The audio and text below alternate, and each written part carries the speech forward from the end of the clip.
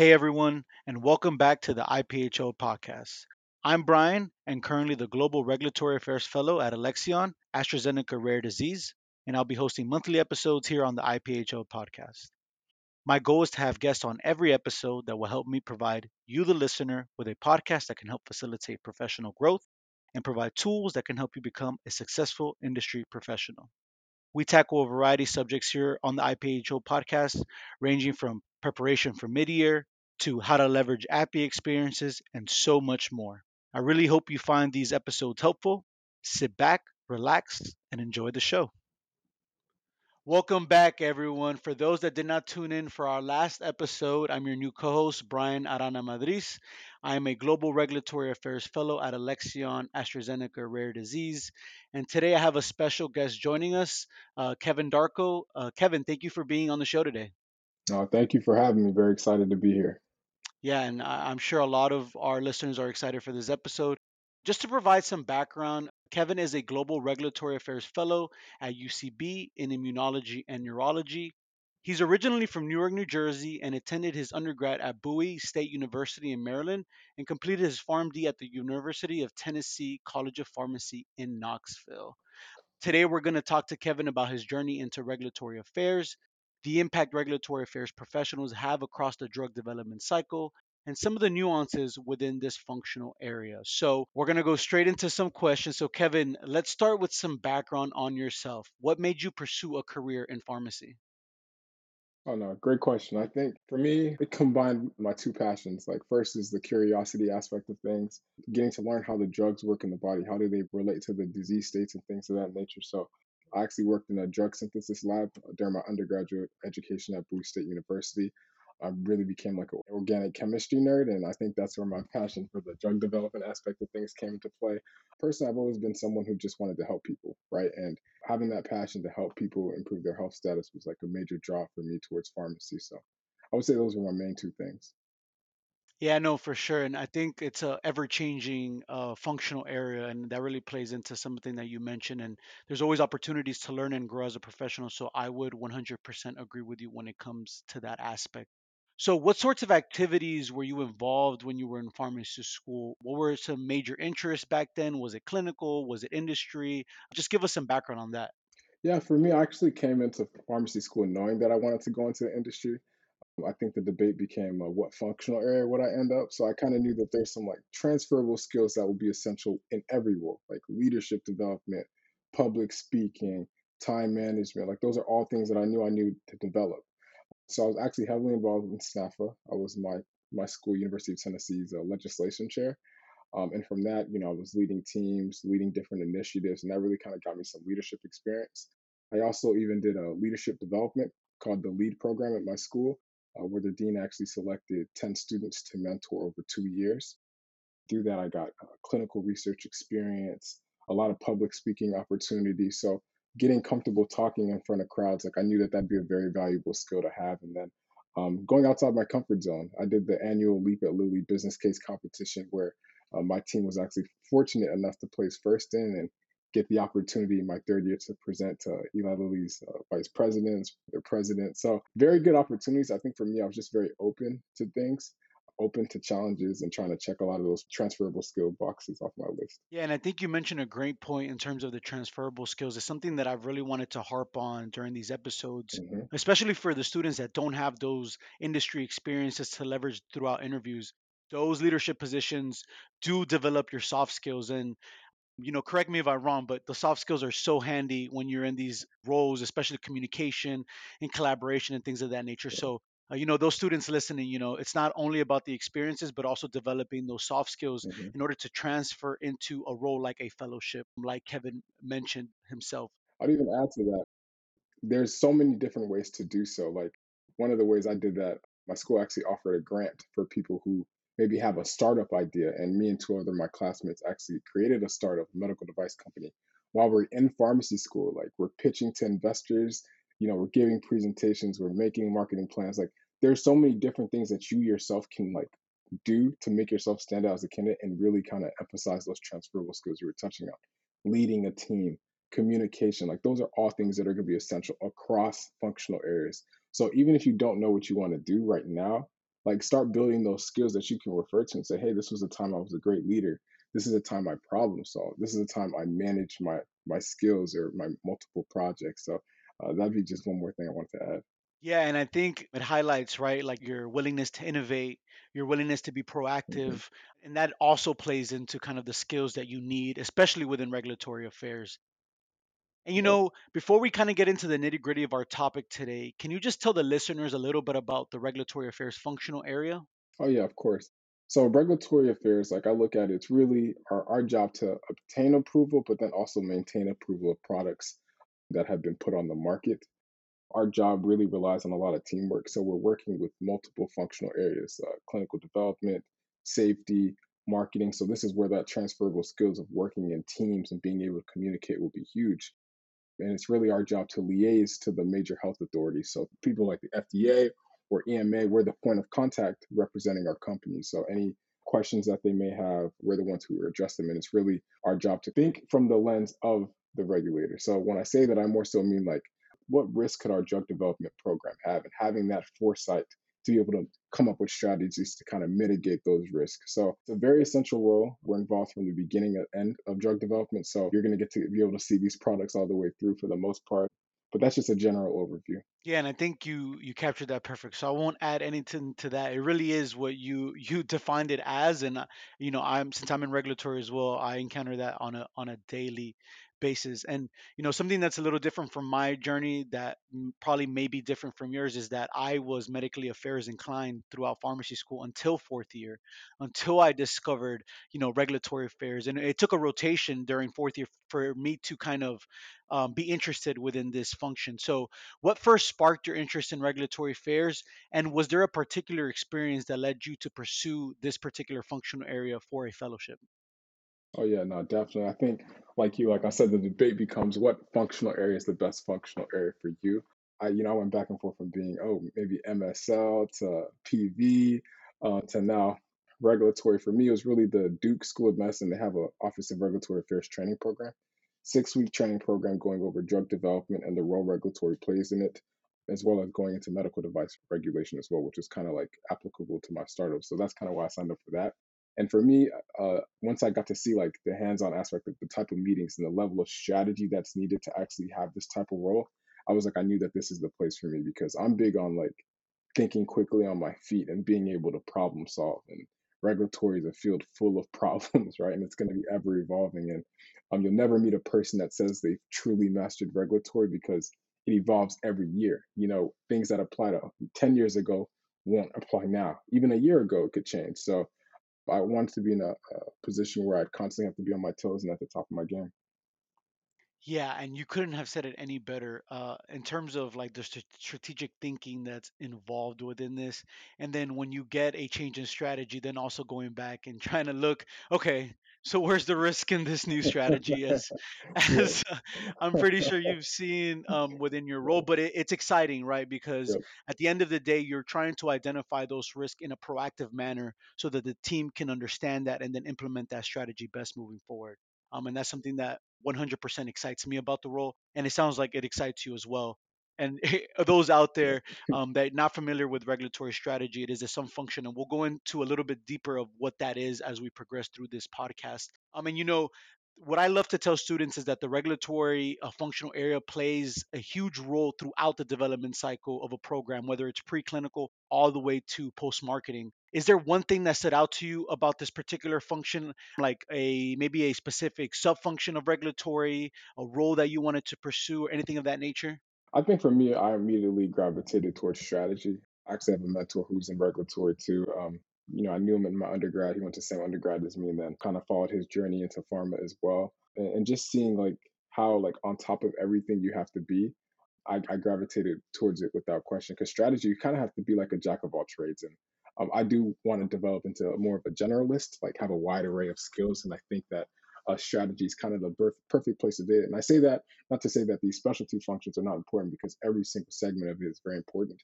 But I've always been someone who kind of wants that bird's eye view of everything and see how all the different pieces of the puzzle come together to kind of make drug development ultimately lead to approval. Yeah, and I it's funny that you mentioned strategy, and I'm also interested in strategy. I think the gray that's involved in strategy is something that really interests me, and it challenges kind of the skill set that I already had going into like pursuing a fellowship.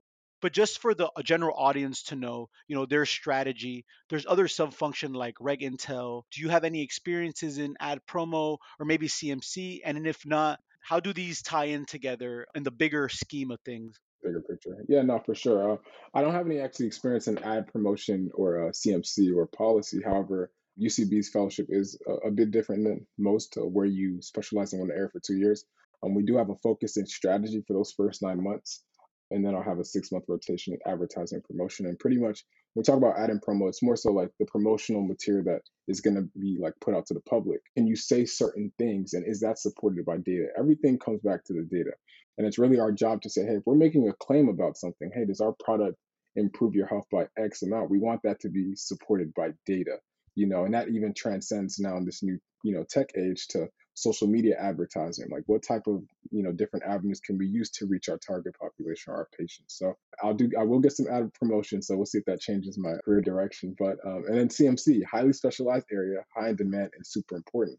You know, there is no approval if there's not CMC because they handle all the manufacturing processes of everything, all the analytical testing you're doing, drug stability, things of that half life of the product. Like they're the ones getting that data and compiling it for the FDA so that we make sure our drug is safe, and then it continues to maintain that safety, over time. So very interesting area. I think highly specialized, but don't have much experience. However, I did learn that there's less gray area, so a lot of people do like it because there's a lot more direction. But I find that I like playing around in the gray area, so to speak, and kind of thinking quickly on my feet. Yeah, for sure. And for those that don't know, CMC is chemistry, manufacturing, and controls. They're focused on good manufacturing practices and the quality of a product. And these are just sub functions of regulatory affairs. So, like Kevin's fellowship program, he's in strategy, but he's going to be able to rotate within sub functions to get, some experience in these. Same thing with my fellowship as well. I'm in strategy. I'll be rotating through app promo and CMC. And, for those that are listening, you can become a generalist like Kevin mentioned, or you can decide that, hey, strategies for me, and decide to go for a full-time equivalent within a specific sub-function of regulatory. And I just want the audience to kind of get that perspective on the opportunities, as a lot of students learn about the general terms of functional areas like medical affairs, regulatory affairs, and commercial. But within these functions, there's certain sub-functions that you can have a specific role and responsibility in. So that's just an FYI to the audience. And I think what's pretty awesome, if I don't say so myself, in regulatory affairs is that we are PharmDs, right? So we have that additional clinical expertise that can kind of we can leverage through these cross collaborative meetings. So that's something that I would say is an advantage of a PharmD within this. I don't know if you would feel the same, but do you feel like there's a particular area of your PharmD that you leverage within your fellowship, whether it's clinical or maybe another aspect? Yeah, I mean, I would definitely say like there are a lot of advantages to having a farm because you're the drug expert, right? So, for me, I think the insight that I can provide to my team is like how do things actually work in practice, right? When we're doing a protocol design, like if they're asking my opinion, it's like, okay, should we give this product 5 times a day? Like that's not likely to be beneficial in terms of adherence, right? Or how is the product stored? Like what's the process that goes on in the hospital? Or how do patients tend to feel about injections? Is there a way we can alleviate that? So I think for us it's like we can see the value in it, and even in healthcare we're seen as patient advocates, right? So I can continue to do that within regulatory by thinking from the perspective as the pharmacist on the team, like patients, they don't like injecting themselves a billion times, or they don't want to deal with these types of side effects. Or if I'm making a recommendation to a prescriber, what type of things am I looking at?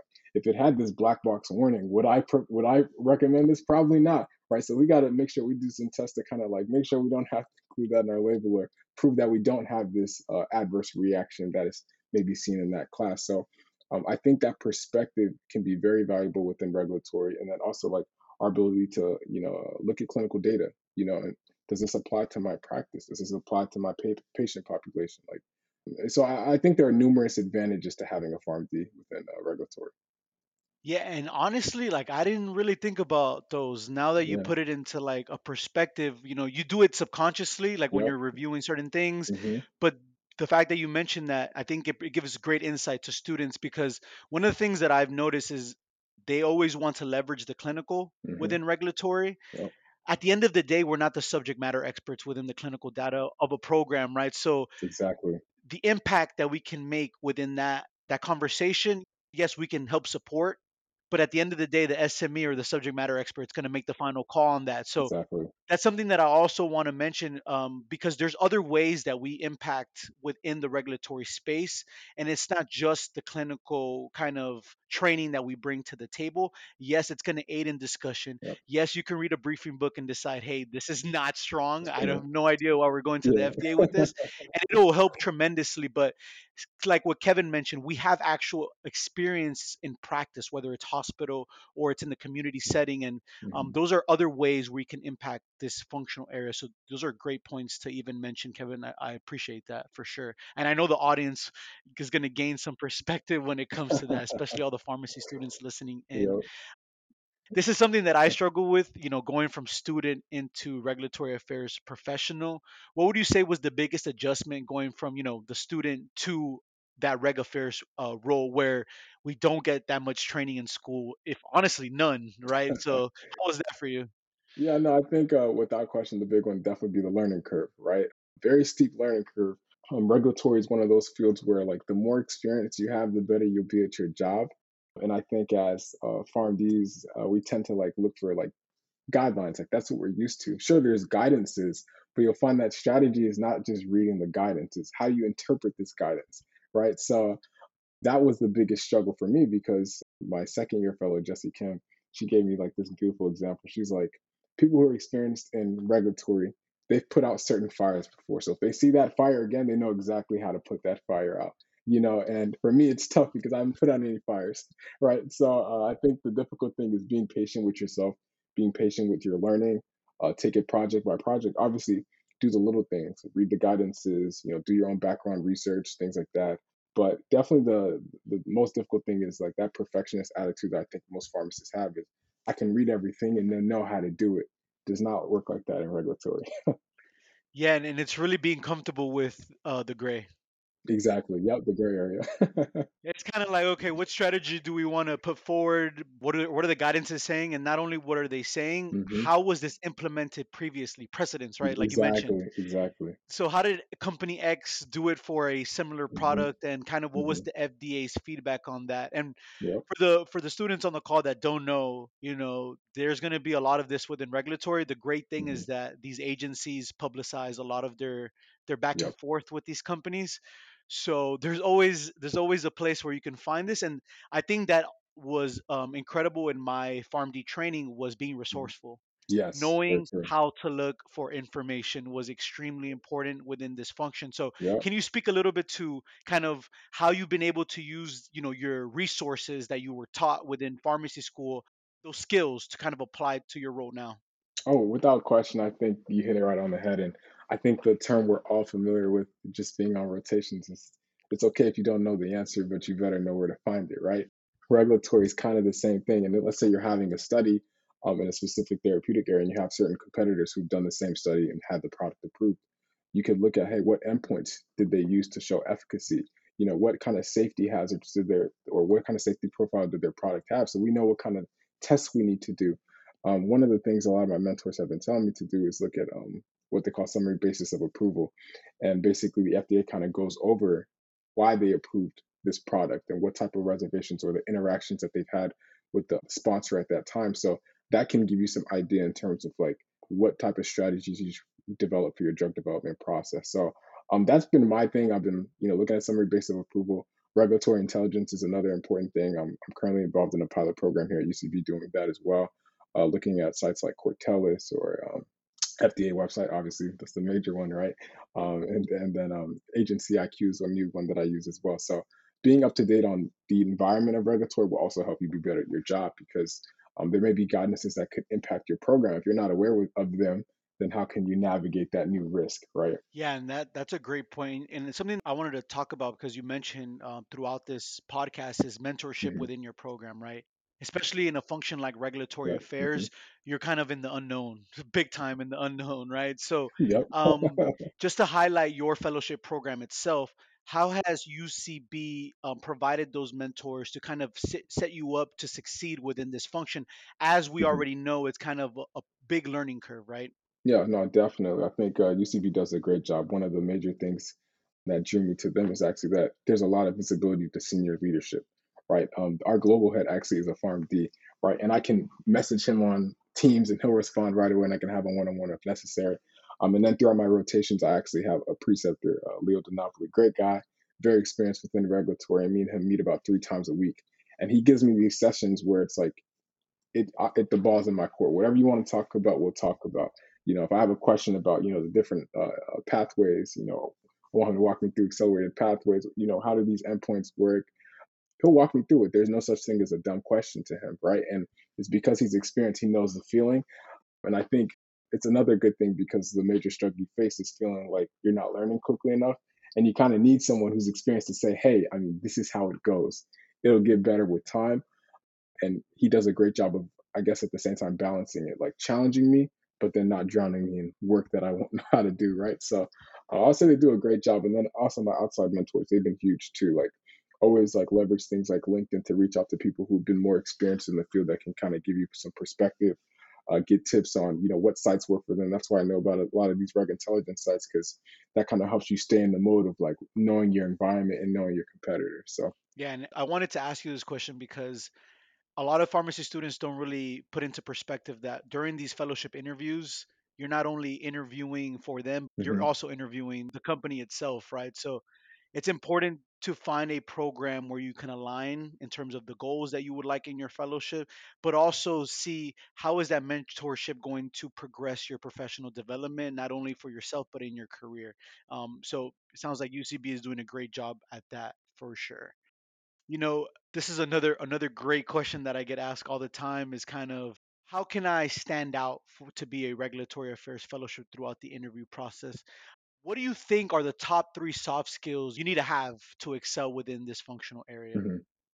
mhm. Without question, communication, like that is going to be essential, written and verbal, right? Because you're going to be working with so many different functional areas. So, and I guess leadership to an extent too kind of ties in with communication because everyone receives communication differently. So you need to know who you're talking to. We're going to be working with clinical safety. Everyone prefers communication in a different way. So you kind of got to be able to be versatile in how you communicate to these teams. Make sure that you're clear and concise and that people understand timelines and objectives, what you need from them. And then even on the FDA side, you want to make sure that your communications are strong because you don't want to say the wrong thing that could possibly lead to multi-million dollar, mistake, right? So this, communication is huge. Like running meetings, any leadership experience you have doing that. Second thing being time management skills. Regulatory is very timeline oriented. You want to make sure that you're meeting all your milestones. If the FDA has let's say you have to do an IB update, investigation brochure annual update, you want to make sure that you don't miss the deadlines for these things because if you miss certain deadlines, it can push your development process back months and even years, right? And you definitely don't want that headache. So any opportunities you've shown where you've had leadership, you've set objectives, and you've met certain deadlines. And then I think the last time is having that problem solving mentality. And that's essential, especially in strategy. What are some times where you've seen something maybe clinically and you've applied your knowledge clinically to solve a problem? For me, it was kind of easy. Like when I saw the Eli Lilly business case competition, like we saw a major issue with adherence and transportation. So we came up with the idea to have QR codes on the products of the medications. So that way, patients who, let's say there's a language barrier, they could scan this code, choose their language, and then they get a demonstration led by a pharmacy student or a pharmacist that's trained on how to use that product. Think of specifically with diabetes, or even with my startup guide, we saw that there's a huge vaping epidemic. So why not create a new form like an electronic cigarette capitalizing on addiction where there's part of addiction is also having something in your mouth. So what if we could create a product that tapers down their nicotine daily at a process that they're comfortable with, right? Because most smoking cessation therapies don't work because you have to make a one size fits all approach, and addiction is not a one size fits all approach, right? So that's me taking my clinical knowledge and something I've seen in practice to solve a real world problem, right? So any of those examples or anything that you can like, I guess, emphasize to the fellowship directors that, hey, I'm a problem solver. When I see something, I can think creative, I can come up with innovative solutions to do this, and I can lead a team doing it effectively. I think those are the key things. So communication, time management skills, and problem solving skills.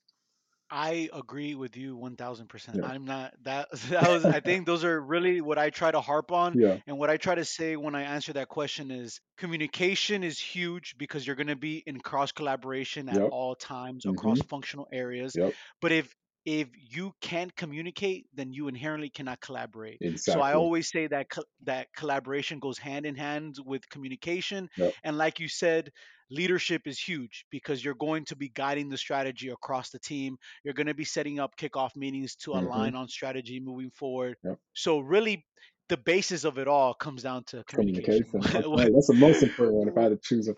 I agree. I agree. Whether it's verbal or written, and do not underestimate the written because you are sending emails at a Mm-hmm. very, very consistent base. Yep. And if one misunderstanding occurs throughout your email, Mm-hmm. that can really deter an entire team. I'm telling you. Yep. And as you go up too, like people don't know this, but I learned this from my preceptor last week, is that a lot of your email interactions with the FDA can even be posted as well. So you always got to be careful of what you say because you never know what's going to go to the public.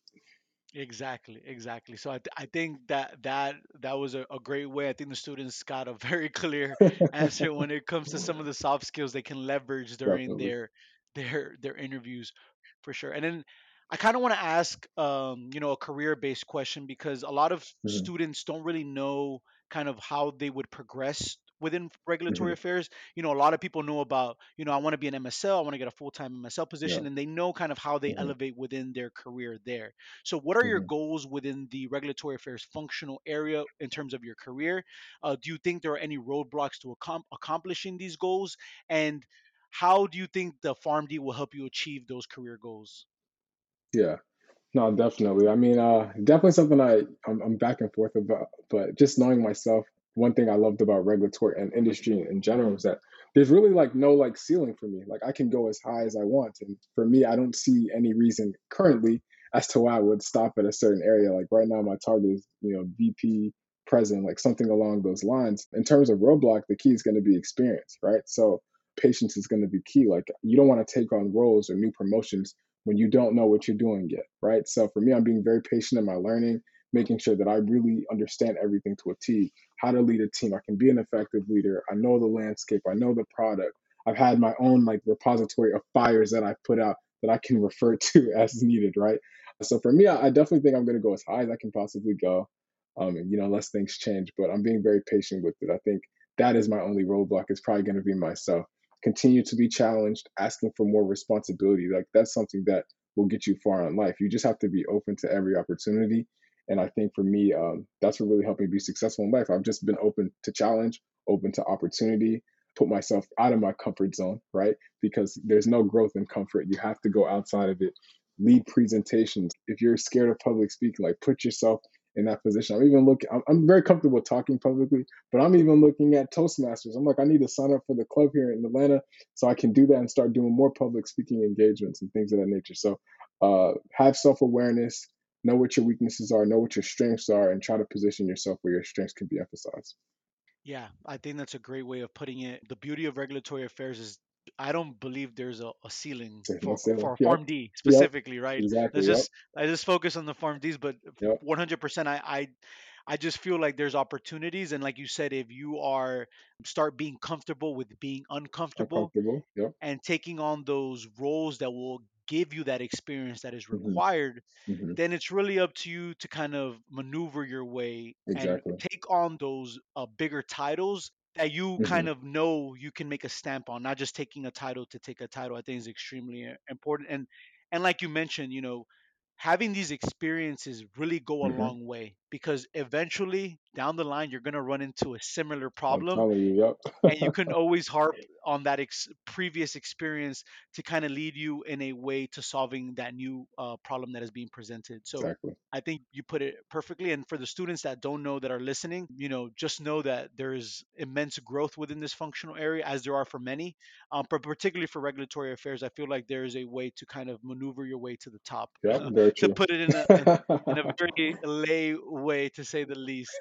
We spent a lot of time talking about the regulatory affairs functional area throughout the episode, and I know the students have gotten great insight. But is there something that you want to let our viewers know that we didn't get a chance to speak about? I think for me, it's like continue to be open to challenges. If you have an idea, act on it, no matter how innovative it is. I told you I had the medical device startup. Didn't go as planned, but like now I have a new startup with creating a social media platform to help people build better lifestyle habits, right? There are so many things that you see in practice that could have simple solutions, and you can help be part of the solution for that, right? I think of pill pack, right? That was talking about PharmD and the NBA. Putting timestamps on a package of medication, not exactly the most complex solution, but it paid dividends. I think Amazon purchased them for $1 billion, right? So just think outside the box. If you have an idea, act on it. Like don't hesitate, and then just be open to challenge. Like in life, you just have to keep failing. Like failing is part of growth. You're not going to not fail, right? And like I said, regulatory is a lot of gray area. There'll be times where you make mistakes, but I think you just have to get up and keep pushing forward, and success will find you. I couldn't have not said that better. And I think that's a perfect way to kind of wrap this podcast up. So that brings us to the conclusion of this episode of the IPHO podcast. I hope the audience got some insight into regulatory affairs and kind of some of the soft skills that are needed to succeed within this functional area. Again, thank you, Kevin, for joining us and providing this amazing content. I know the students are going to love it. So thank you so much. Thanks for having me, man. It was a great time. Awesome. Until next time, folks, Brian here signing off, and IPHO podcast coming very soon.